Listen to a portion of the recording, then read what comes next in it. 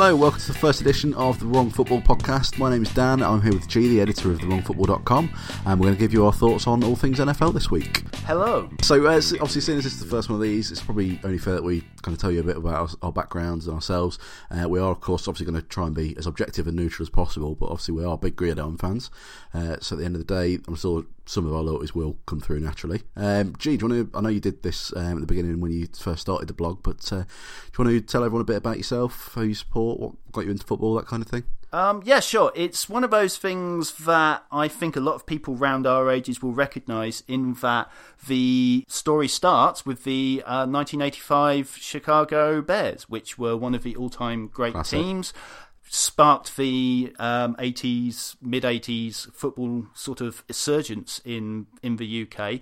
And even though I was only at primary school and didn't really, know what was going on during that particular season, they were big enough over here that we got the song, they came over, we started getting coverage on the Channel 4, and it was different and interesting and and I sort of got into it. I'm a Cincinnati Bengals fan for my sins, which is due to the fact that the first season that I really taped all the games and paid attention was 1988, and that was the season that the Bengals went to the Super Bowl. In fact, it was the last season we started 05. Who dey? And so that's basically, it started from there. It started really well. There's been an enormous lull going on till relatively recently in the Marvin Lewis years. I actually picked the wrong franchise, really, because my true love is defence. The best player in the game is clearly the safety, as Dan will know, because he gets text messages. I do. G is the only person I know who can probably watch a 2-0 game with just one safety in it and really enjoy it. There is just something wonderfully satisfying about defensive linemen pushing large offensive linemen backwards and sitting on a quarterback. I can't tell you. I'm clearly an ill man, but give me JJ Watt, give me Geno Atkins. You will hear JJ Watt's name a lot because he is one of my favourite players. But yeah. What can I say? I believe Reggie White ruined me at an early age, and I've just been a fan of defensive football ever since. The Bengals traditionally an offensive team. This is not exactly a great idea. Maybe I should have picked your team, Dan, if you want to give it a go. Oh, yeah, lovely. Yeah, my Miami Dolphins. I have been a Miami Dolphins fan for about the last 15 years since I've been following American football. I got into American football really just kind of through... I wouldn't say probably so much watching it on TV. It was more probably Madden, playing the games on the PlayStation, and before that on the Game Boy and things like that.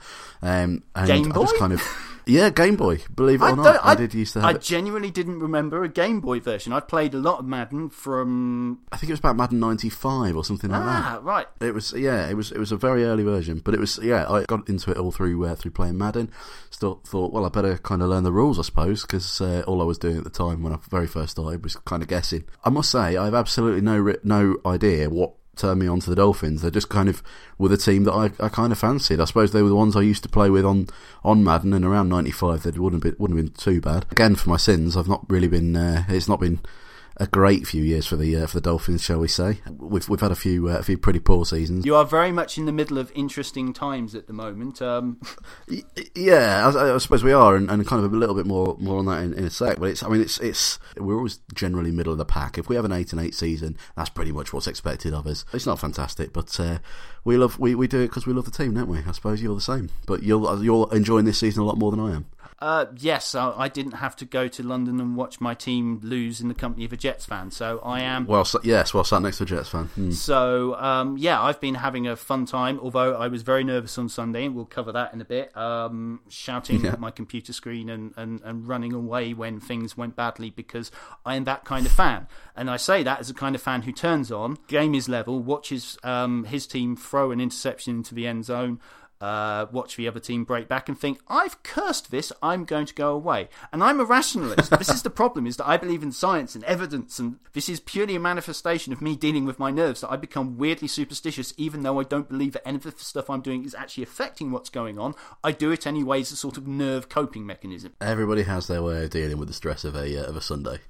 So, with that out the way, shall we head into our first sort of collection of news and bits? Yes, so let's talk about a little bit about the news and what's going on in the NFL at the minute. Again, I did say we were going to try and be as neutral as possible and that kind of thing, but we are going to start with a bit of a story about the Dolphins, because really the mess at the Dolphins, who can ignore it? You'd probably agree, even as a Bengals fan, it's probably the big thing at the minute that's getting a lot of coverage, and we're a mess. Frankly, we're quite frankly a mess. Obviously, Phil Bin has gone in place of Dan Campbell as head coach, and personally, as a Dolphins fan, I'm quite excited. I find that very interesting, just because, obviously I found it interesting because I wrote about it last week. Quick plug for thewrongfootball.com. Go, Gavin. But it's a very top-heavy roster when you look at it. You've got a lot of good talent. Obviously, you brought in Sue with that enormous contract. Tannehill's an up-and-coming quarterback. You did some things at receivers. But the price you pay for that kind of roster structure it's not a deep roster. The secondary is very thin before Grimes even got injured. And with the coaching that's been going on and the offensive line, which is a mess, and the play calling, it's all been a disaster. And it's going to be very interesting to see what Dan Campbell does with his sort of bye week and then the week coming up into week 6. The Oklahoma drill, I thought, was an interesting statement in his first practice before they went off on their bye. Guessing he's trying to make a statement about the physicality and the nature of a team's play in the first 4 weeks. How do you think it's going to go next week, particularly now that you have a new defensive coordinator? I am quite excited though, and I do think it's going to be a good thing. I think Dan Campbell's absolutely got it right. He said in his opening press conference it was the most talented roster we've had in years. We've got the staff and the players to win, but it's the culture that really has to change. It's one of those things that over the last few weeks, I suppose, it's been quite obvious that something's been awry within the team. There's been reportedly closed door meetings behind the scenes, especially with the defence. And Democron Sue in particular, leading those from what I'm hearing. Obviously, we've paid him $60 million guaranteed, which is huge, and to not be getting anything from the defence, and really not really much from him. He's been pretty invisible. But again, a lot of that's down to the how it's being coached and the plays that we're making. Well, it seems madness and strangeness to me that you would invest that kind of money in a free agent and then not put him in the best position to succeed. He, in Detroit, was an amazing one-gap penetrating defensive tackle who caused havoc in the run and the pass game, and you've paid all this money to lure him to Miami, and then you've stuck him in a two-gap system where he has to extend his arms and read and react, and you're taking away that first explosive step, that nastiness which borders on dirty, frankly. He's absolutely one of those players I suspect that if he's in your opposition, you hate him, and you absolutely love him when he's in your team. And it doesn't speak to a cohesive coaching plan, which seems to be the story with the Dolphins. Between the back office decisions over the start of the season in terms of not drafting linemen to support your young quarterback and this the running game, it just doesn't seem to hand together, and it seems like it's been like that for a long time, which I suspect is why you have those 8-8 not terrible but not great seasons. Yeah, well, it's pretty standard for us, that kind of season.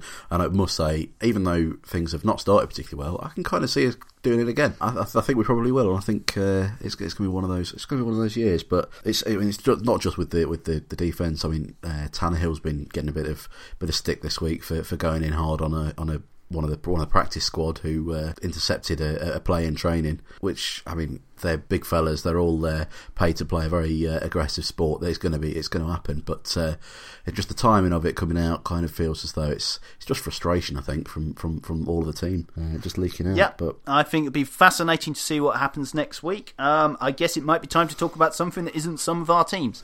I agree. Yeah, absolutely. So the next one, I think this is something that you kind of picked out, G.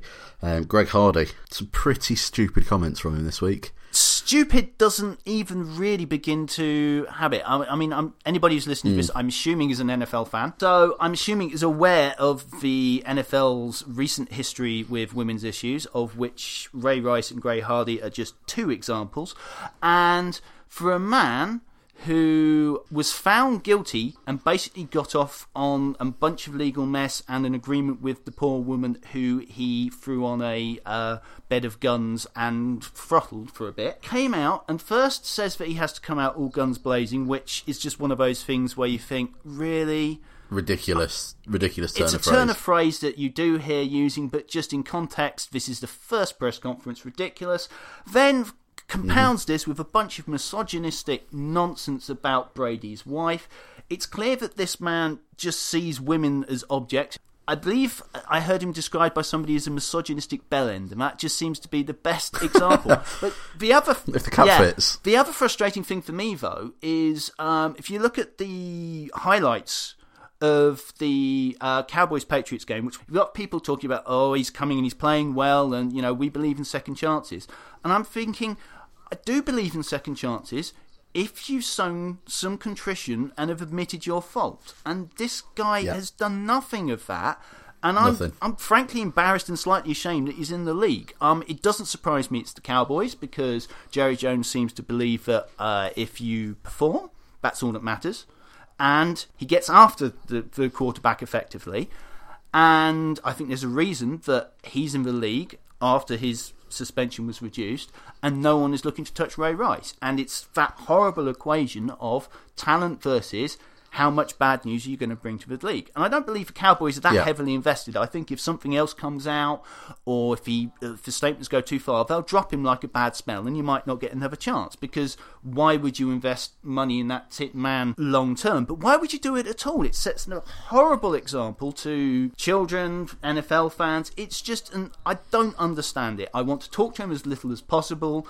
I really just want to call him number 76. I think we've done enough. I've ranted enough. One of the things that kind of caught my eye this week, fourth quarter of the Steelers-Chargers game this week, there was a error in the clock, resulting in 18 seconds of lost time in the game.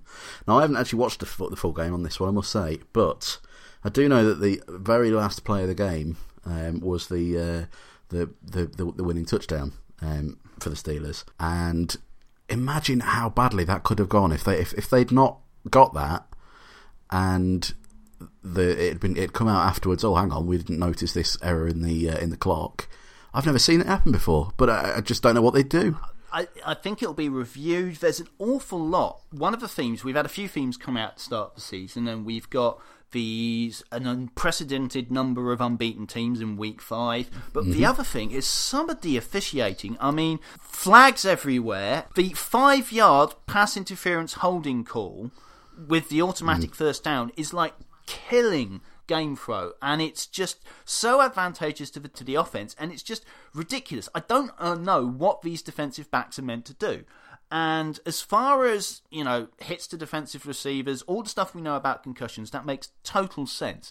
But this ticky-tacky hand check 5, we want scoring. I understand that they want passing and they want points, but they're affecting their product with just terrible officiating. And I think they need to clean that up. And this is sort of like another symptom of, this is a league that's, you know, has billions in turnover. It can afford to invest in making sure that these people are full-time, properly trained, the clock systems are run properly. I mean, it speaks to the same things with, I'm sorry, I really didn't want to bring this up, and I apologise in advance for saying these 2 words.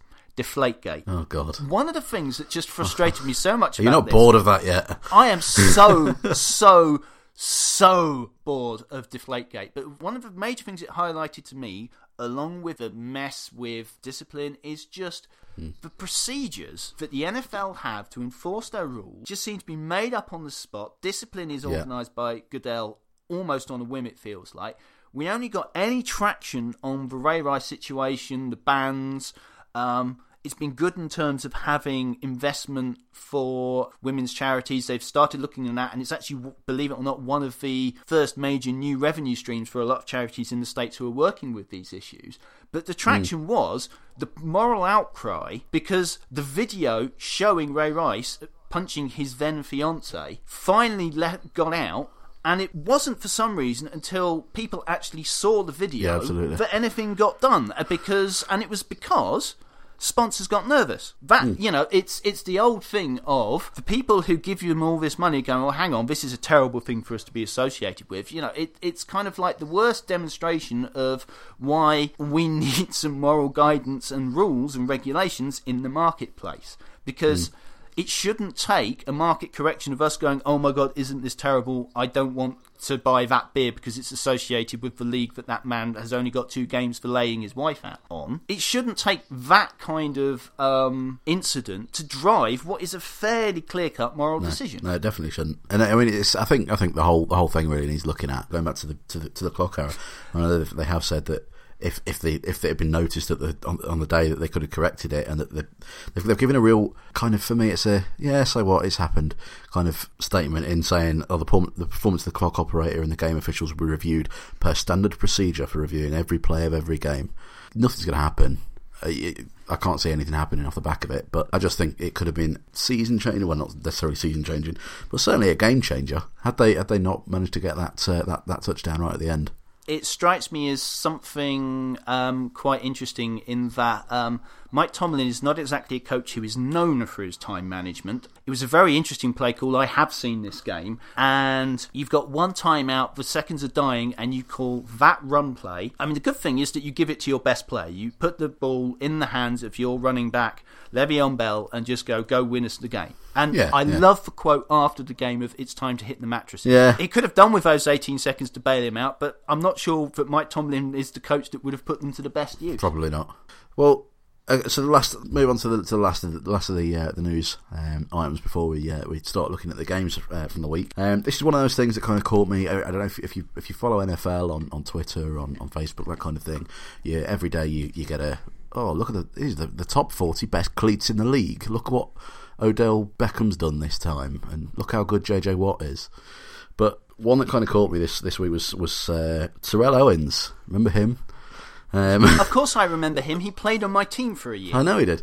Well, he's 41 years old now, and he's apparently being linked with a return to the Eagles. He's not played for a while, but he says apparently he doesn't consider himself as retired, and he's apparently being linked with a return to the Eagles, which I personally just find a little bit bizarre. I won't believe it until I see him doing sit-ups in his drive. Well, yeah.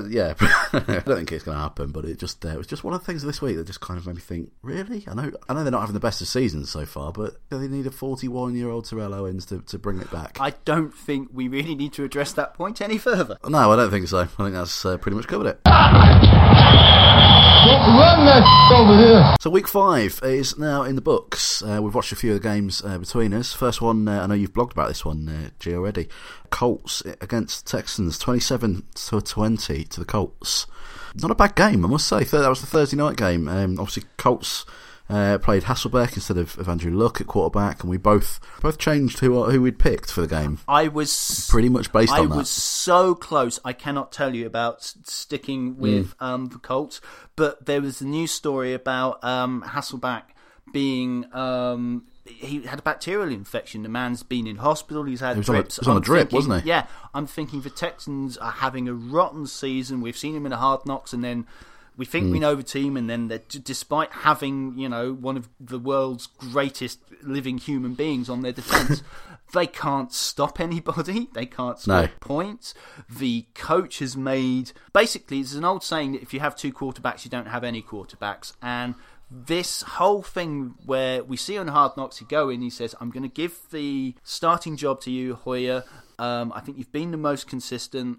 We are not going to be on a short leash, but obviously I'm not going to just let it go, let it go if things go wrong, but you're not on a short leash. We'll give you a fair crack at this. And then 3 quarters, he's pulled for the game for Ryan Mallett. And Ryan Mallett we saw him miss a practice because he slept in after he lost the starting job because his alarm clock broke. Of course it did. He's got an amazing arm, and he makes throws where you look at it sometimes, and it's just like there's maybe 2 or 3 quarterbacks in the league that can make that throw. Unfortunately, he also makes a ton of throws which only 2 or 3 quarterbacks in the league would even think of attempting. Jay Cutler is one of the ones that springs to mind, just because he fires balls at players' legs, throws bad interceptions. He doesn't strike me as a leader, which is always, I hate that as a criticism of a quarterback, because it's one of those things that's really hard to quantify. And whilst I'm not all about the analytics, it's really hard when you're looking at game tape and coaching film. One of the great problems you have is that you don't know the calls. So sometimes you'll see a coverage breakdown and you know that something went wrong with the corner and safety, but you don't know in the scheme who has responsibility. And so you're looking at a quarterback, looking at that, making decisions, and you don't know what routes the receiver should have run and where the ball should be going. So it sometimes can be hard to evaluate, but you look at the interceptions, you look at the lack of offense. We knew they were limited before Arian Foster was injured, and it's just been a mess. Well, I was going to say, that kind of goes with how this game kind of went. The Texans had, looking at the stats, they had 150 more passing yards than the Colts, but they threw 2 interceptions and ended up losing the game. One right at the end, they could have really turned a kind of play into a real game-winning situation. This was the really interesting thing, is that Mallet is playing, he gets hit hard, he brings himself out the game because he needs to be checked out. A few plays later, he's ready to get back in, but by then, Hoyer's got in, has done something to impress the coach, and he's in for the rest of the game. And Hoyer moved the ball well, team seemed to go fine, and then the classic Brian Hoyer thing. I don't want to get too enthusiastic about him, but having been in a division with him, lost games to him with the Browns, he's the only quarterback in recent years to have left the Browns with a winning record. That is some achievement. I'm sorry, Browns fans, you don't deserve it, but it's been a horrible, horrible sequence of years for you guys. But he moves the ball quite well, he's limited, but he's doing that efficient game manager thing, and then one of the few times the Colts do get pressure, he panics, he throws the ball up in the air. It was a horrendous interception. I have no idea what he was thinking. I really thought that there was a chance that I might get my pick back. I thought that they might cover. Unfortunately not. Unfortunately, we both got this one wrong. It was quite a good game. Like you say, the Texans kind of the offense, they looked pretty poor to start, but it picked up. They started getting it moving, but the defense wasn't very good. While I say the offense was good, like you say, it was a little bit too wayward with passing, and it wasn't not fantastic. Although Andre Johnson on the other side had a pretty good game against his old team. That must have been strange for him. It was an interesting throwback performance. I think he was obviously very happy, but it was interesting that Hasselbeck seemed to be passing the ball a bit more around more. And perversely, there'll be, if he keeps doing this, some call for, is Hasselbeck better option than Luck at the moment? But he is doing that competent, professional, I'm a 40-year-old quarterback who's been to Pro Bowls, of getting the ball out quickly and making the offense run with a terrible offensive line. And Luck, with the heroics and the ability to shrug off defenders and make that play, also comes, this season certainly, the bad decisions and the interceptions. I think it's an overplayed narrative, but I think it is something that you see when you're watching this team at the moment. The Colts have not built well round Luck, in my opinion. They've got 2 or 3 really good skill players that I really rate, a line that is playing a little better over the last couple of weeks, but is not settled and is not by any means good.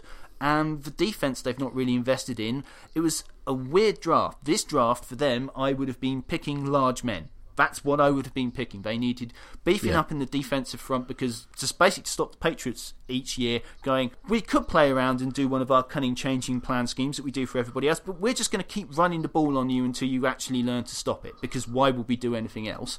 And we need to protect our franchise quarterback with linemen that are better than the ones we have.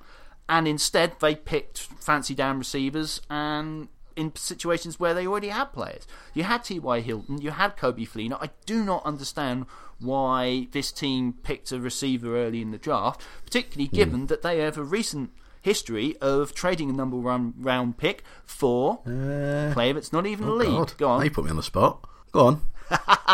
Trent Richardson. Oh, of course, yeah. Oh, yeah, of course. I think it's time for the next game.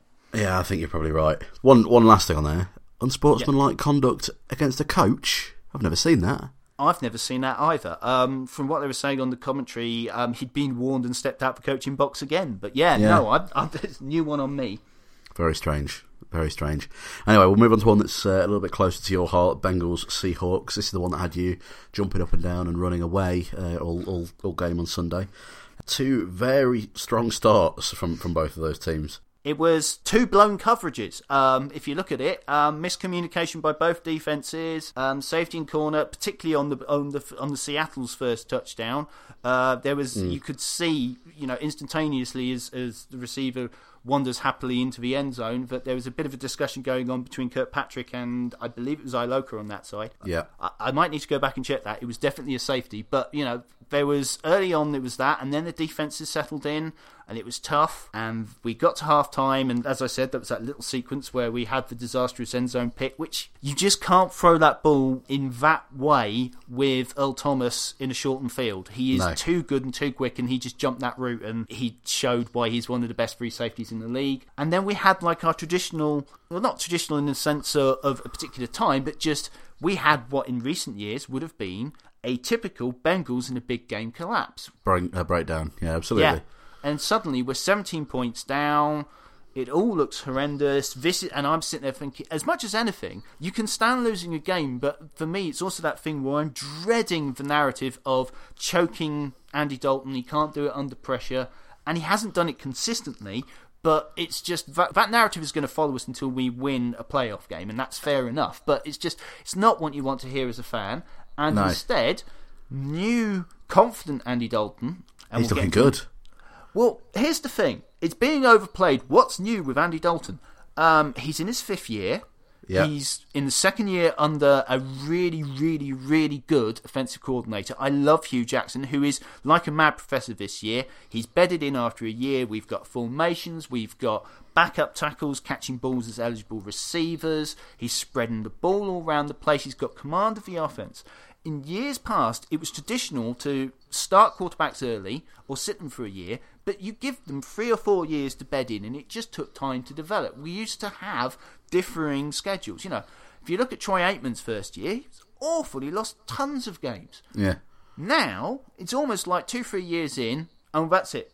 They're either good or they're not. Yeah, that's it. If you're not a world beater after 2 or 3 seasons, that's it. And the stupid thing about that is, yes, things have improved with passing camps and all the stuff that they do with receivers, and receivers seem to be just making more and more ridiculous catches each year. Yeah. But it takes time to learn and cope with an NFL offense. There's one of the most ridiculously complicated combinations of mental and physical tasks that we do. And you hear people talk about the fact that when you talk to old-time quarterbacks, the trick is to hang around long enough to get the experience where the game slows down for you, and there's this little window where the game slows down with you and you can still do it physically, and it's basically about maximising that period.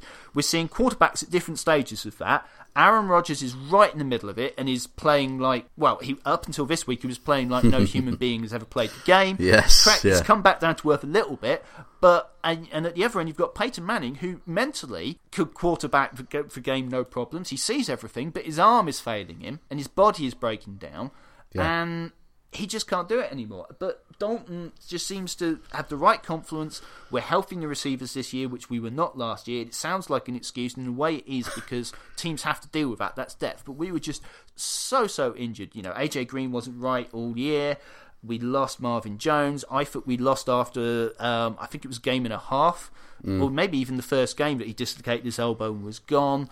We actually had depth behind him in tight ends. We basically we platooned. We had like 5 or 6 prospects behind Eifert in training camp, and we've got much more. Last year we had Jermaine Gresham, who is a good blocking back, but if you're relying on him to regularly catch balls, and we were, he can do a job for you, but we were just so limited with our options. And so you get to a game like the Colts where they just know you're running the ball, and they can bring 8 players into the box, and they're like, we're just going to keep doing this until you can prove that you can beat us long. And we didn't have the horses to do it. This season, we do. Get into the fourth quarter. Seahawks, I don't know if they tightened. This is becoming a bit of a pattern with them. Hell of a fight back, though. It was a hell of a fight back, but the Seahawks, the defense is great. I love Richard Sherman. Cam Chancellor is demonstrating that he is crucial to that team. Earl Thomas is just a joy to watch. If you ever get a chance to watch the All-22 of watching that defense work, it's simple, but it is just those players know the roles and are so good and so quick to the ball, which is why they deliberately choose to coach that system so simply. It's just amazing, but just in the fourth quarter recently, they've not... It's more to it than just Cam Chancellor being there or not there. I'm thinking maybe that the fact that they've had to pay a lot of these players means there isn't quite the depth that there was for a couple of years before, and they're just looking a bit tired and just a tiny chink in the armour. And I think if you've got the offence to do it, and I think there are a few teams in the league that do, that you have a chance. I mean, I was surprised that the Lions very nearly could have won in week 4. They really, really could have. In Seattle. That place has been a fortress for years. So it'd be interesting to see how they go. I will say, however, I was so impressed with their backup running back, Rawls. I'm telling you, he's looking better. He looks better than Lynch has done all season. He was quick. He was a nightmare. We couldn't stop him. He kept giving him the ball. 69-yard run. I know, and the thing is that their offensive line is not good. No. Poor Russell Wilson has been running for his life all season. Now, I'm so happy to see Geno Atkins back. He had a down year last year, coming back from an ACL injury. It's one of those ones where, man, his size, it takes 18 months or so to get fit. He's looking back to his best. He was through that line so quickly. But they're beginning to find something, and they're clearly better in run blocking than pass blocking. And having a back that was hitting the hole with the burst that he was causing us real problems. Yeah. Well, we both picked this one right. We both picked the Bengals. I thought it was going to be an easy pick this week, but Seahawks made a good game of it. And obviously, I'm a Bengals fan. We're not allowed nice things. I was nervous. Well, to be perfectly honest, looking at this week's games, I don't think you've got the Bills. I don't think you're going to do too badly out of that either. So. Oh well, we'll see. Talk about that later. So next game was let's go Jags Bucks 31-38 to the Buccaneers. I know you watched this one, didn't you? Yes. I'm writing something that struck me over the weekend. I don't want it to sound too esoteric and weird, but it was something based on what Bill Simmons was saying about sports commentators being right or wrong, and the nature of truth versus perception, because I was listening to philosophy podcasts and other things, and it's just interesting that we have this narrative about the Jaguars being an up-and-coming team that are nearly there but not quite. Everybody has a lot of interest and faith and love for Gus Bradley, and I think we're probably seeing more of this over here than they are in the States because of the Jaguars' commitment to the London games, and with that coming up, I was just curious to see what was going on, because I'll confess, they're not a team I watch all the time. So I thought, okay, I'm going to take a look at the Jags Bucks because that's curious, and I think it's a nice angle for this week's blog. And I went in thinking, this is Jags Bucks. This is not two of the better teams. I enjoyed the game. I really did. There was interesting things. Now, as a Bengals fan, I know bad seasons. We've had some stretches where we just from 98 to 2002, we had a sequence of double-digit loss seasons. Yeah. And when you have those seasons, you don't go into them without hope. You think this is a year. You're not thinking, oh, we're going to win the Super Bowl, but you're thinking this is a year we turn it round, respectable, at least 50-50, outside chance of a wild card place, and then things start to happen. And more so for the Jags than the Bucks, I was sat there thinking, there are things there. There are definitely things there for both teams. The defences were struggling, interesting, but part of that was the Jags have a real pair of receivers. Both the Allens, Hearns and I think Robinson. I'll get it right in the column, I promise. They impressed me, the pair of them. They have a pair of 1-2 receivers. If they can get the tight end whose name suddenly escapes me from the Broncos, it was their big free agent signing which just turned up.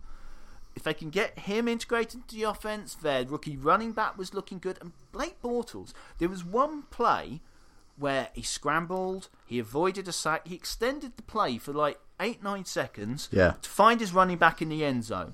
And I've heard people talking, and I can see why. They're saying the dreaded words Big Ben because he's a big quarterback. But there's something there. And the worrying thing for me is twofold. First of all, they can't seem to get both phases to work at the same time. And I'm sure I wrote about that last season, that one week their defence will look good, next week the offence will look good. And if they could just manage to do both together, they'd actually be a tough game. And they do seem to play tough, but they haven't quite got it to win yet. And in this game, the run defence was just horrible. Yeah, I didn't see this game, but I think it's I've seen the Jags this year. I think they played well. They got their one against the Dolphins. I thought they actually did very well, but they're one of those teams that I think they deserve better than 1-4 that they are at the minute. I think they certainly deserve better than that. But the thing is, you have to put that together, and you have to learn to win, and you have Yeah. to look, you have to put together the good sequences at the right time and sustain it. And they just haven't quite learnt that yet. And it's just going to be interesting if and when they can turn it round. Yeah, it's going to be a funny season for the Jags. I think. Did you think was it? What would you say in terms of the game? It was quite a high scorer, wasn't it? Was it two good offenses or a couple of poor defenses? It was more that thing you see with this kind of team, which is that it's not horrendous on either in terms of the defences, but there were just mistakes. So there were just enough mistakes that it looks bad, and it was like a bunch of big runs, and then they'd get penetration. Every now and again, the Jags' defensive front would get a really impressive play and stuff the running back behind the ball. Yeah. And and the one gaps would work, and they get good pressure and stop the ball, and then they just get gashed. Yeah. And it was a one-man team that beat them, and it wasn't quite there. And you could see in the press conference afterwards that Gus Bradley was frustrated because that was his side of the ball, and he was not happy. And the good thing is the team are not happy. What you don't want is the quotes about I don't know what's happening, or you get the stuff that's coming out of the Lions locker room at the moment. I mean, when you hear things like Golden Tate talking about the fans calling out the play coaching, and it's just like when you get that kind of divisiveness coming out, you're in trouble. Yeah. But they need to do it, and they need to do it quickly, or Gus Bradley isn't going to get more time. I mean, they've been patient with him. They're building through a way which I would advocate, which is slowly and through the draft and consistently. But at some point, you can have all the potential in the world, but you need to show evidence that it's actually going to turn into wins. At some point, you have to win football games. You do, and we both picked this one wrong. So because we both thought that this one would be the Jags. So. This is part of the reason I'm writing it. I am currently 1-4 with games involving the Jaguars, and the only one I got right was because I predicted that the Patriots would beat them. That's not exactly a hard prediction to get right now, is it? Not really. Well, next game, let's have a look at I say let's have a look. It was one of the most boring games I've watched all season. Broncos Raiders. I picked the wrong game to watch late on Sunday. It was 10-16. Broncos beat the Raiders. Broncos certainly didn't look like a 4-0 team before the game. Not a great team. Not a great game for either of them. And they both pretty much cancelled each other out. Certainly for about the first three quarters. Raiders kind of picked it up a little bit after that. I will say Emmanuel Sanders had a very good game for the Broncos, 111 yards receiving. He did pretty well and looked pretty impressive. But I think as a game, not very good. Not very good. I know the Broncos are still obviously 5-0 now. But yeah, based on that performance, I'm not impressed. The defense is amazing. The defense is terrifying, very possibly the best one in the league, but the offense is just misfiring so badly. It was all the stuff we were worried about in the off-season. Kubiak coming in with a system, changes in offensive line for a 39 non-mobile quarterback. It just, the last thing you need is pressure up in the middle, and you've got new guards, it's not settled, they're not running the ball effectively. Yeah. Sanders has looked good. He's looked good in the games I've seen him play, but it's just, I think they might win the division. I think they'll go to the playoffs. I think the defence will carry them a long way. I think the big regret is, where was this defence 2 years ago when Peyton was still lighting the league up and being embarrassed in the Super Bowl? It's just, it must be so frustrating for Denver fans that they've had that offence 2 seasons ago, this defence this year, and I don't think they're going to get a ring from it. No. And it's just, it's got to be heartbreaking. It really has. And it's too early for all the talk about we need to bench Peyton and see what the young guy can do. It's Peyton Manning. But equally, it's not that he has to be throwing 300, 400-yard games and 5 touchdowns. Can't turn the ball over. He's essentially operating on smarts and being a game manager. You can't have the turnovers if you're reduced to playing like that. I think he can do it, but I'm not sure, because the arm does not look good, and I fear for them when the weather turns. I really do. Well, it was the defense that won it really for the Broncos. Pick 6 in the fourth quarter of I think it was Chris Harris, 70 odd yard run, pick 6, and it was really the only real notable play of the game. If I'm perfectly honest, it was. Not a very good game, and they've got 2 of the best starting corners in the game, in my opinion, on defense. They're just, as a pair. it's hard to think of many teams who can compete with them. Maybe the Jets, but it's a really good defense. Yeah. And even with DeMarcus Ware picking up an injury, they just seem to generate pressure. And with that secondary, they're going to keep them in it all season. But I do worry about them with Payton and when the weather changes. Yeah, I thought the Broncos were going to get it. For some reason, I do remember now actually reading this on the blog. For some reason, picked the Raiders. You obviously thought that the Raiders were going to have a better game than they did, and you weren't far off. I was going to say, this is the thing: is that there are picks you regret almost instantly. I nearly had one on Monday night with the Steelers at Chargers, and I'm sat there. You see the opening drive. You see Antonio Gates come back. They move the ball easily, score a touchdown. And my instant thought was, well, there goes that pick. You're sitting there, and there are some like that where you just think, what have I done? And that one came good in the end, but you just think, oh, I should have guessed that. And there's others that you'll stand by. The Raiders missed by half a point. Yeah. I had 5.5, they lost by 6. Yeah, it happens. Given the nature of the game, I was expecting a close cover. I was expecting the Broncos to win it, but I just thought that they'd been so bad on offense, and the Raiders have got it going on defense and proved it by hold. It wasn't the Broncos' offense that got them. It was, they just couldn't quite generate enough offense to stay close. Pick 6, touchdown, they lose it. I'd stand by that pick. One of those things. One of those things. Oh well. Last one we'll look at in detail today is the Browns-Ravens game. Another one that went to overtime.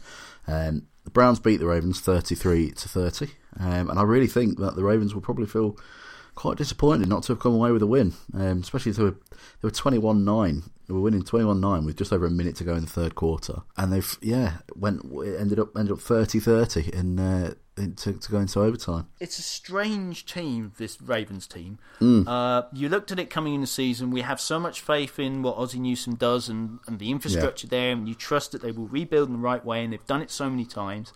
And they didn't take enough secondary players, it would seem. No. They're very thin there, and it's not. And even the players that, like Jimmy Smith, who came back, who we thought would help, who was such a miss last season, are not playing well, and they're giving up a ton of points on that side of the ball, which you weren't expecting.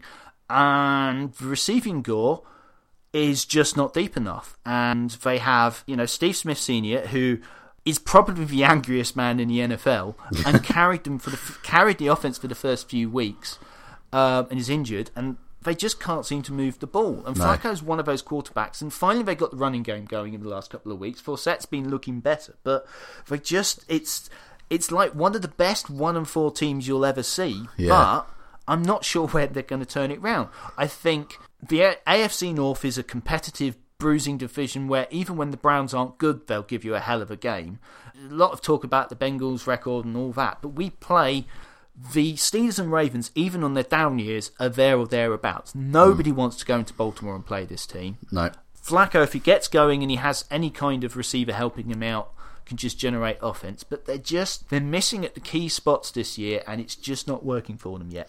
Yeah, well, the Ravens are our bogey team when it comes to it. We've in the whole time I've been following the Dolphins. We've only managed to get to the postseason twice, I think it is, and both times we've been beaten by the Ravens. So I haven't got a lot of love for them, but I did think they looked pretty good on Sunday. I think their defense was pretty good. 4 sacks they got on McCown, which was pretty good. And like you say, that the running game, 180 yards, not bad. Yeah, and the Browns have been surprisingly bad at stopping the run. Pettine is a defensive coach. The defense was pretty good last year in stretches, but this year they're doing it with offense. And Josh McCown, of all people. And I've been advocating, not because I think he's a bad player, but I'm just like, I don't see what the long-term plan for the team is, given the age he is, in playing him. And I'm not a huge fan of Johnny Football. I think it was a bad pick. Yeah. And I don't really want to talk about him, but I'm still not sure that they're not better off finding out if they have something there, because I'm not sure what the plan is long term. I'm not sure what they're building to with Josh McCown and the current roster, but they're another team that the off-season moves and the drafting just doesn't seem to be a coherent plan at the moment, and they've missed on so many first-round picks. I mean, they had Johnny Football and Justin Gilbert, the cornerback, who is pretty much reduced to kick returning now. He's not even playing much defense. You can't miss on number 1 picks. No, Trent Richardson. And they did well to get picks back for it. But those picks were, the two players I just mentioned. It's not been consistent, and those fans, bless them, they've been through so much, and they have the ugliest uniforms in the NFL. The new ones are horrendous. They're not nice, are they? Although I personally, I think they're better than the old ones. Really? I do, yeah. Oh, I mean, they're not as bad as those horrible Jaguar two-tone helmets. I'm sorry, I hate those Jags helmets, but Can I be honest? I like those as well. And I've been so nice about your new uni. I love the Dolphins teal. It looks. I forget the painter's name, but the classic Miami scenes with those blue and that. Yeah. It just pops beautifully. I love that uni. But no, but they lost their team. The band. They fought so hard to get one back, and they're there and they're loyal. And Cleveland is just like the most cursed sports fan. And I want one of their teams to do it. Do you want it to be the Browns, bearing in mind that they're in the same division as Bengals? No, I think it's going to. In all honesty, I think it's going to be the Cavaliers because LeBron James is the best basketball player on the planet. Yeah. But they deserve the playoffs. Just, a wild card under the Bengals would be fine. You're happy with that? You're all right with that, yeah? Yeah, no, absolutely. Okay. The nice thing about being a UK fan is you're sort of separated by those rivalries. So, of course I hate the Steelers, but I don't have to go to work with a bunch of Steelers fans the next day when we've lost. So you have that sports hatred, which is not real hatred, but you don't have that intensity of, oh God, Chelsea have lost to Leicester and I live in Leicester and I've got to go to work tomorrow. It's a different thing. Yeah. And those fans deserve to, just for once be able to say, you know what, we've done all right. We've had a good season. We're going to the playoffs. Yeah, that's it. Well, we both picked this one right. We both thought the Browns would win this one. So, well done us. So, looking at the rest of the results, unbeaten Atlanta Falcons had to take Washington to an overtime win to preserve their unbeaten record. Ended up with a 25-19 win. It was 1 point in Tennessee, where the Bills kept the pressure on the rest of the AFC East with a 14-13 win over the Texans. And the Bears also won by a point over the Chiefs, 18-17, gaining their second win of the season. You alluded to this earlier, but Green Bay, Aaron Rodgers proved he's human, throwing his first Lambeau Field interception since December 2012, 587 attempts. But it didn't stop them from beating the Rams 24 points to 10 to give them only their second 5-0 start to a season in 50 years. That surprises me about Green Bay. The Saints failed to build on last week's win, lost 39-17 to the Eagles, but both teams remain rooted to the bottom of their respective divisions. Things went from bad to worse at Ford Field. Detroit Lions went 0-5. They were absolutely thumped 42-17 to the Arizona Cardinals. New England increased their winning streak to 4 games with a 20-6 win over the Cowboys, who in turn have now lost the last 3 games going into their bye week next week in week 6. Eli Manning topped off a career best of 41 completions as he led the New York Giants to a 30-27 win over the 49ers. And then in Monday night's game, the Steelers picked up a narrow win over the Chargers, winning 24-20 with a touchdown just as the clock ran out in San Diego, even with Michael Vick at quarterback. The ball is loose. It's a fumble. This week I was 9-5. You were 8-6. Are you sure that you didn't want to start this podcast now just because you could beat me in the week? Well, yeah, I mean that would be fine. But as it is, you're 40-37, and I'm 37-40. So we're both there or thereabouts. I just had a terrible week last week, although yours wasn't much better. Mine was, I mean, there were a few that didn't quite work out. We'll move on to the game rather than talking about picks and boring people. But yeah, it was just one of those things. 1 or 2 close calls didn't go my way. I tend to be a bit more high variance in my picks and seem to have good and bad weeks, and you seem to be very consistent. Very consistent, yeah. Strangely consistent this year. Anyway, is there anything from week 6? So week 6 is schedule. Anything that you particularly fancy this week? I mean, game of the week probably for me is Cardinals Steelers. I'm loving the Cardinals this year. Then Cardinals are one that I must say I haven't watched yet this year. I can't believe I've got to this point nearly in week 6 now, and I haven't watched them yet. Especially if they're 4-1 as well. They're doing very well. I mean, everybody's making a big fuss about the undefeated teams, but if you're looking at the top teams at the moment, you have to include the Cardinals. They turned over the ball in that one loss, but I think the Rams are sneaky good and going to be difficult in that division. It's a divisional game. They are really good. They go for the throat, and most weeks they are just killing teams. Carson Palmer is looking as good as he has done in years. You have got a soft spot for Carson Palmer, to be fair. It was not a good relationship with the Bengals fans at the end of his tenure. I think he was covering and taking the blame for an awful lot of stuff that was going on with Chad Johnson, and you can see that from the fact that he went to the Patriots and he didn't get on the field because they couldn't get him to learn the system, and he just didn't know his roots. And so you start to wonder how many times when he's throwing interceptions, and he's got that reputation of, oh yeah, he'll get you 350 yards and 3 touchdowns, but it'll have 3 picks to go with it. You wonder how many of that is that, the receivers weren't in the right place. I mean, TJ Husmanjada was an amazing player, and was his safety blanket, but Chad Johnson was very hit and miss. Chris Henry was an amazing deep threat that sadly passed away, and it was just we were just fated for things to just keep going wrong, and they turned on him, and I think he could have turned it round, but I think it just got to the stage where he needed a fresh start, and then we ransomed the Raiders ridiculously for him. Thank you, Raiders. I'm sorry, guys. It's coming good now. David Carr, Amari Cooper, looking really, really good. Khalil Mack. Yeah. There's hope there for the Raiders. But, and he's finally settled, at the end of the career, and you're thinking, when the trade went down.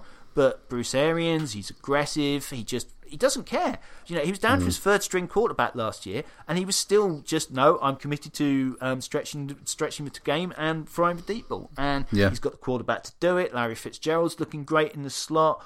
They're running the ball effectively. That defense is, just opportunistic, and they're a really fun team to watch. And going against the Steelers, I think it should be an interesting game. Vickers demonstrated just enough competence that if he can just keep them hanging around till Ben Roethlisberger can get back. Because quietly, Roethlisberger's been playing really, really well over the last 2 seasons. And I say quietly because everybody's got this perception of him as that, he'll take, he'll shrug off 3 defenders and throw the long ball, but, it's Big Ben and he does that, but he's turned himself into a really, really good pocket quarterback. And and one of the easiest ways you can see that is that the Steelers have one of the best, if not the best receiver in the league right now, and Vic can't find him. Antonio Brown was just ripping up the league for fun. He destroyed the Bengals last season. It was horrifying, and it's set. I like our corners, but he is such a good player, and it's just not working. And it's just he's only been there for a few weeks. He's not in the system. He can still move the ball, not like he used to with his feet, but he can just do enough, and they're just doing enough on defense that they're sticking around. They're going to be a tough out, and I just have a feeling that this is going to be a really good game, and frankly, a lot of the other ones are a bit meh. I mean, should we go through them in sequence? Very naff. Yeah, kind of, yeah. So, Thursday night, we've got the unbeaten Falcons at the New Orleans Saints. The Falcons are going to murder the Saints. The Correct. Saints are... I feel sorry for Drew Brees, but I don't know if it's injury or if it's just father time, but he's not looking the same quarterback. The plan to rely on the running game and the trade for Unger for a centre hasn't seemed to stabilise the line. And the defence is such a mess. I have no faith in Rob Ryan at all. We're already beginning to see Sean Payton and him arguing on the sidelines. And the Falklands are just murdering teams for fun. And even though it's away... Gone are the days where where you go to the Dome in New Orleans and be terrified. I think I can only see this going one way. Yeah, it's going to be a Falcons win, I think. He says they're going to look silly next week now. I'm going to say it again for this one. Bengals. I think Bengals going to beat the Buffalo Bills as well. And I'm not just saying that as a Dolphins fan wanting the Bills to slip up. I think you're genuinely going to have a good game on this one. I'm nervous, as I said. You're always nervous. I'm wary of that defense, man. They've got the players that if he gets it right, our line has been really, really good. Although it was a little bit worrying when Andre Smith went out last week and Eric Fisher was in, and he wasn't taking very aggressive pass sets. And I was just watching, and there was a period where they're going, it's all coming apart for the Bengals, and you could see in the line there was just a bit of miscommunication, and that it was just seemed to be one change too many, and we got it back, but it's just like it's on the road. There's been a lot of years where it just fell apart in tough spots, and I just, I hope so, but let's see. Yeah, Broncos at Browns. It's the next game. I personally, this is a tough pick this week for me. I can see the Browns doing it. I'm leaning Browns myself. You're getting 4.5 points in from the lines that we've got. We've talked about the Broncos' offensive challenges. That said, the defense can't seem to stop the run. Maybe this is a game for the Broncos to get it, but I think a tight game. Browns getting 4.5 points. I think there are some games that I will be happy to call here, and some that I will leave to when I write up and I've got all my stats and figures in me, but I'm tempted to lean Browns for that one. Yeah. Bears at Lions. This confused the life out of me when I saw the spread on this one. Bears get 2.5 points on it.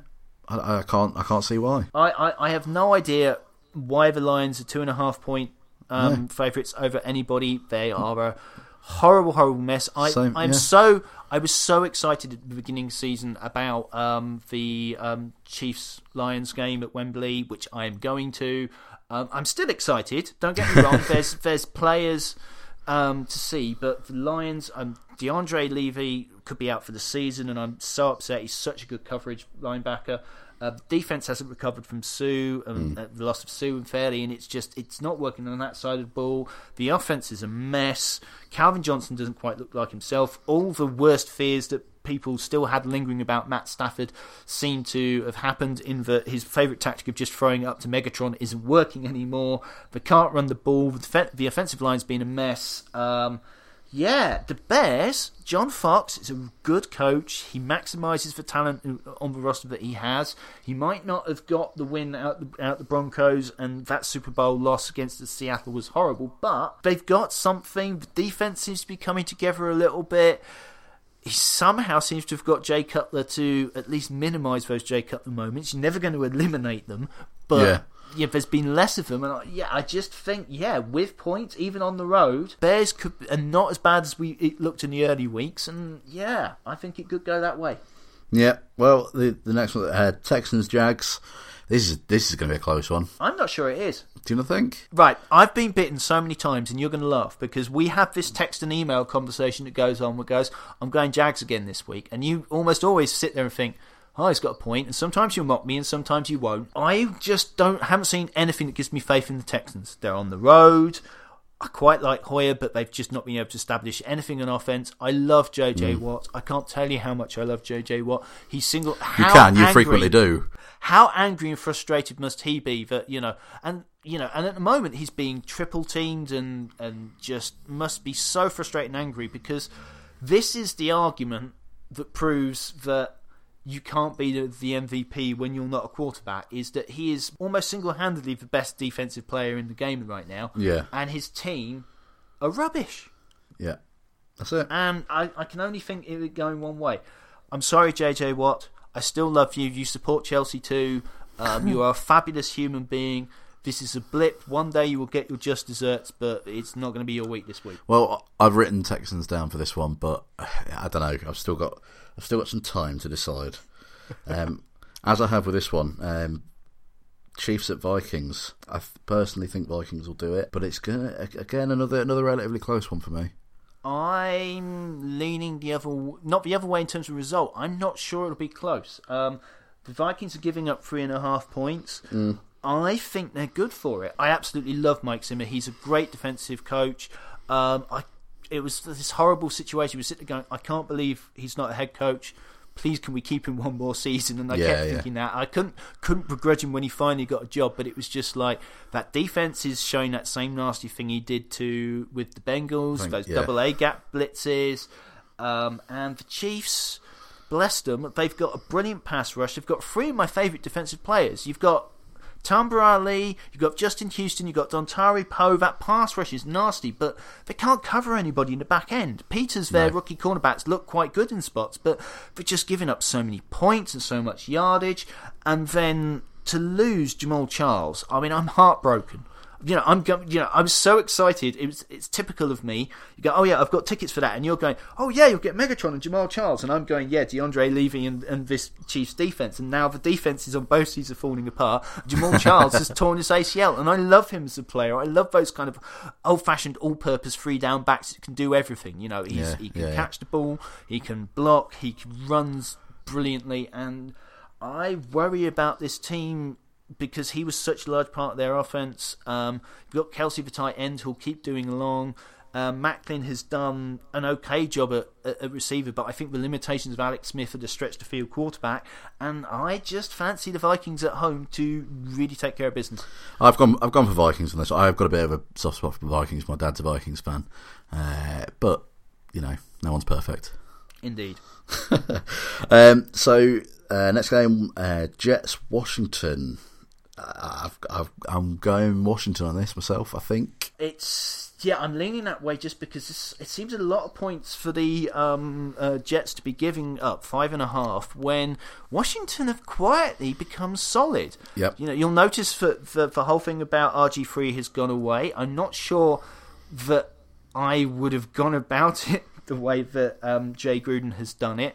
And I had problems with the way he ran the Bengals offense when he was here because he put the onus on Andy Dalton to win games with his arm too often. But the change in GM there, the different drafting strategy, not going after big free agents, and suddenly they're looking good in run defense. They're running the ball really well. And I like the Jets team. I love their defense. Ryan Fitzpatrick is just a bit interesting as a quarterback. He's one of those ones. Rhythm quarterback. You saw it when he played with the Bengals and up with the Bills. When he gets going, he can really garner points in yardage, but he will throw interceptions, and he hasn't got that arm. It sort of comes out flat, and it's just, you just get the feeling that 5.5 might be a bit much, and I think Washington might just keep it close. I think they might lose, because that Jets defense is scary. I mean, it's sort of them, Broncos, and everybody else at the moment. Yeah, they were their defense was as bad as our offense looked at Wembley. Their defense looked equally as good, and also they have got that running game as well. Chris Ivory he's had a great start to this season, and they just, like you say, what they did at Wembley the other week before their bye was, they just kept running it until we couldn't. Well, we couldn't stop him at all. I was going to say until we learned how to stop him, but it never happened. Yes, for Colts' style of run defense, just keep rolling over and let them have the yards they want. Yeah. And that's what they did. So I'm going Washington on that one, I think. Next one, if you've ever read the picks, you'll know who I'm going to pick in the Dolphins Titans game. I do have a sneaky advantage in that whenever I think the Dolphins are at a disadvantage, I know which way you're going. Yeah, well, yeah, I always pick the Dolphins. Blind faith, as the eternal optimist that I am. I'll always go for the Dolphins. Dolphins Titans though. Titans 2.5 points on it. What do you reckon? I'm not sure because I don't know what I'm getting out of the Dolphins. I'm really concerned about this pick just because for the first time in a few years, Titans have hope. They've got a quarterback. I like Mariota. It seems that he was a good quarterback who ran in college, but wasn't a running quarterback, if you see what I mean. He had the other skills. It's just he was in that system. You saw him move the ball once with his feet last week because he had to, because they weren't getting anything else done with the Bills, but he's getting there. And I don't see your defense being one that's going to cause him so much troubles with exotic blitzes, but then we don't know what we're facing. I'm really unsure. Yeah, who knows what's coming out of this after this last 2 weeks. I don't think anybody knows what we're going to see, but we're expecting maybe a new coach bounce. I'm just not sure. I'm leaning Titans, I think, but I could regret it because we do seem to see that quick. Oh, we've got a new coach, and thank goodness we've got the guys that were causing so much dysfunction out the building. But equally, you haven't got a new offensive coordinator, and the play calling's been awful. So yeah, it has. You're right. Last of the 6 o'clock games, we've kind of talked about this one already, but game of the week: Cardinals, Steelers. I'm personally going Cardinals, I think. I am too. I genuinely think that at home they're not at home, sorry, they're in Pittsburgh. They're away, yeah. Plus 3.5 at home. That's like a 6.5 point swing.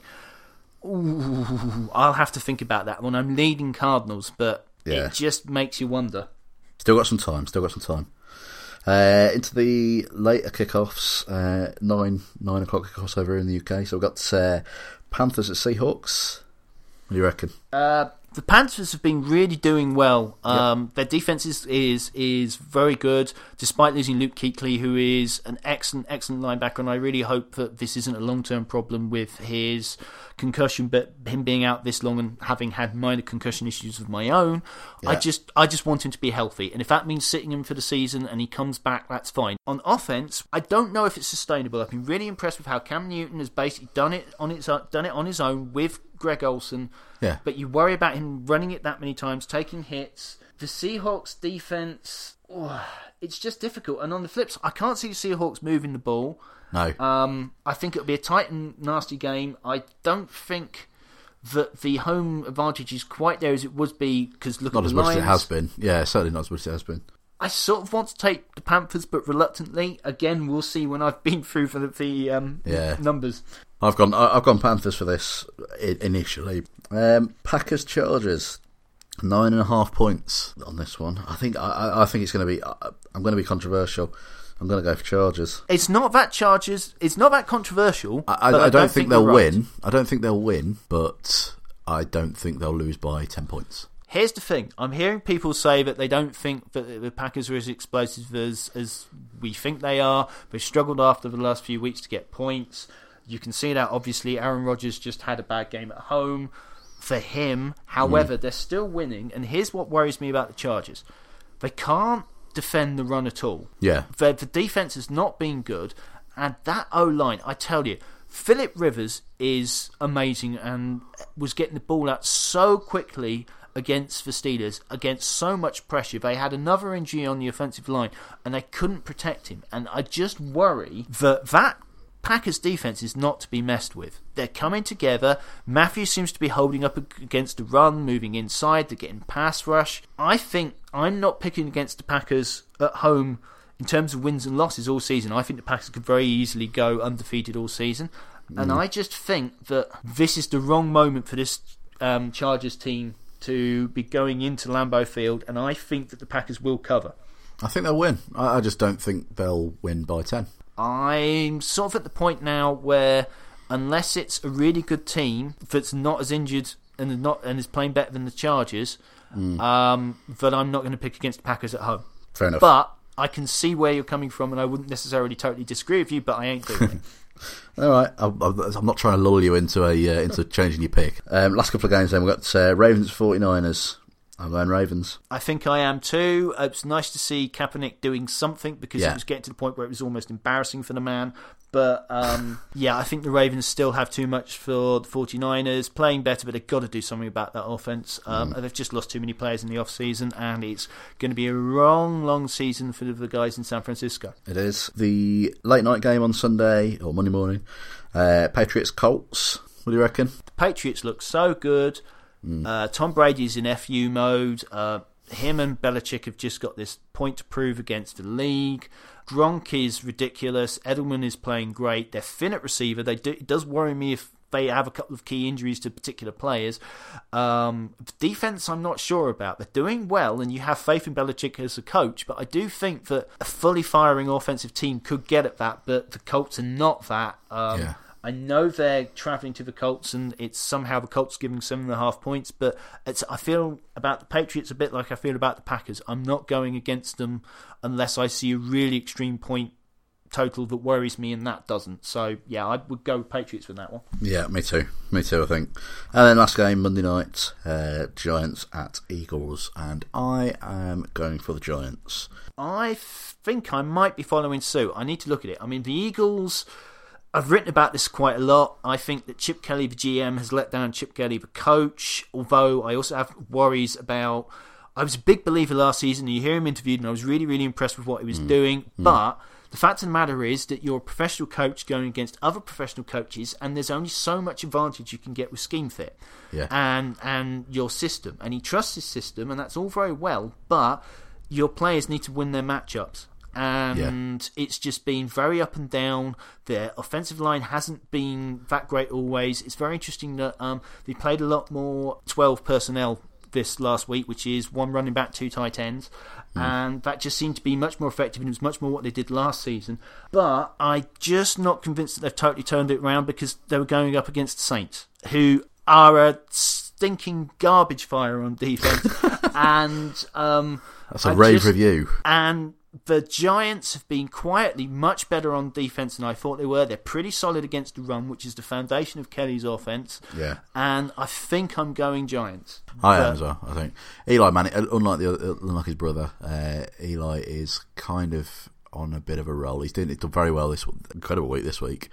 stats wise, numbers wise. He's had a fantastic game. So he was getting more receivers than just Odell Beckham involved. Yeah. And Beckham is just, he's otherworldly. It's one of those players you're just happy he's in the league and you'll just watch him for as long as he's there and doing this stuff and thankful for it. Right, well, that's it. Anything else from you, G? Anything to add? The only thing I'm thinking about is I've got a Game 5 coaching tape to select. You have, that's a good point. I was thinking, just talking about it, maybe I should go look at Ravens-Browns. It was a good game. Josh McCown, see how he's getting, over 400 yards in the passing game, what's going on, 2 divisional rivals. I'm very keen to take suggestions from anybody who's listening or yourself in future weeks, but I'm leaning that way unless you've got any other good ones to suggest. No, I think that's a good game to go for. If anything, if I was going to pick one, I probably would have picked that one myself. So, you've got a good one there, I think. I shall look forward to hitting the tape then. Enjoy the tape. Well, that's it for the first episode of the Wrong Football Podcast. We'll be back next week with episode 2, looking back at all of Week 6's games and ahead to Week 7, which includes obviously the Jags hosting the Bills at Wembley and the second of this year's International Series games. In the meantime, remember to subscribe to the podcast, follow us on Twitter at Wrong Football, and check out the blog, www.therewrongfootball.com. If there's anything you want us to discuss next week, drop us an email, twfpodcast@outlook.com. Thanks for listening. See you next week. Bye.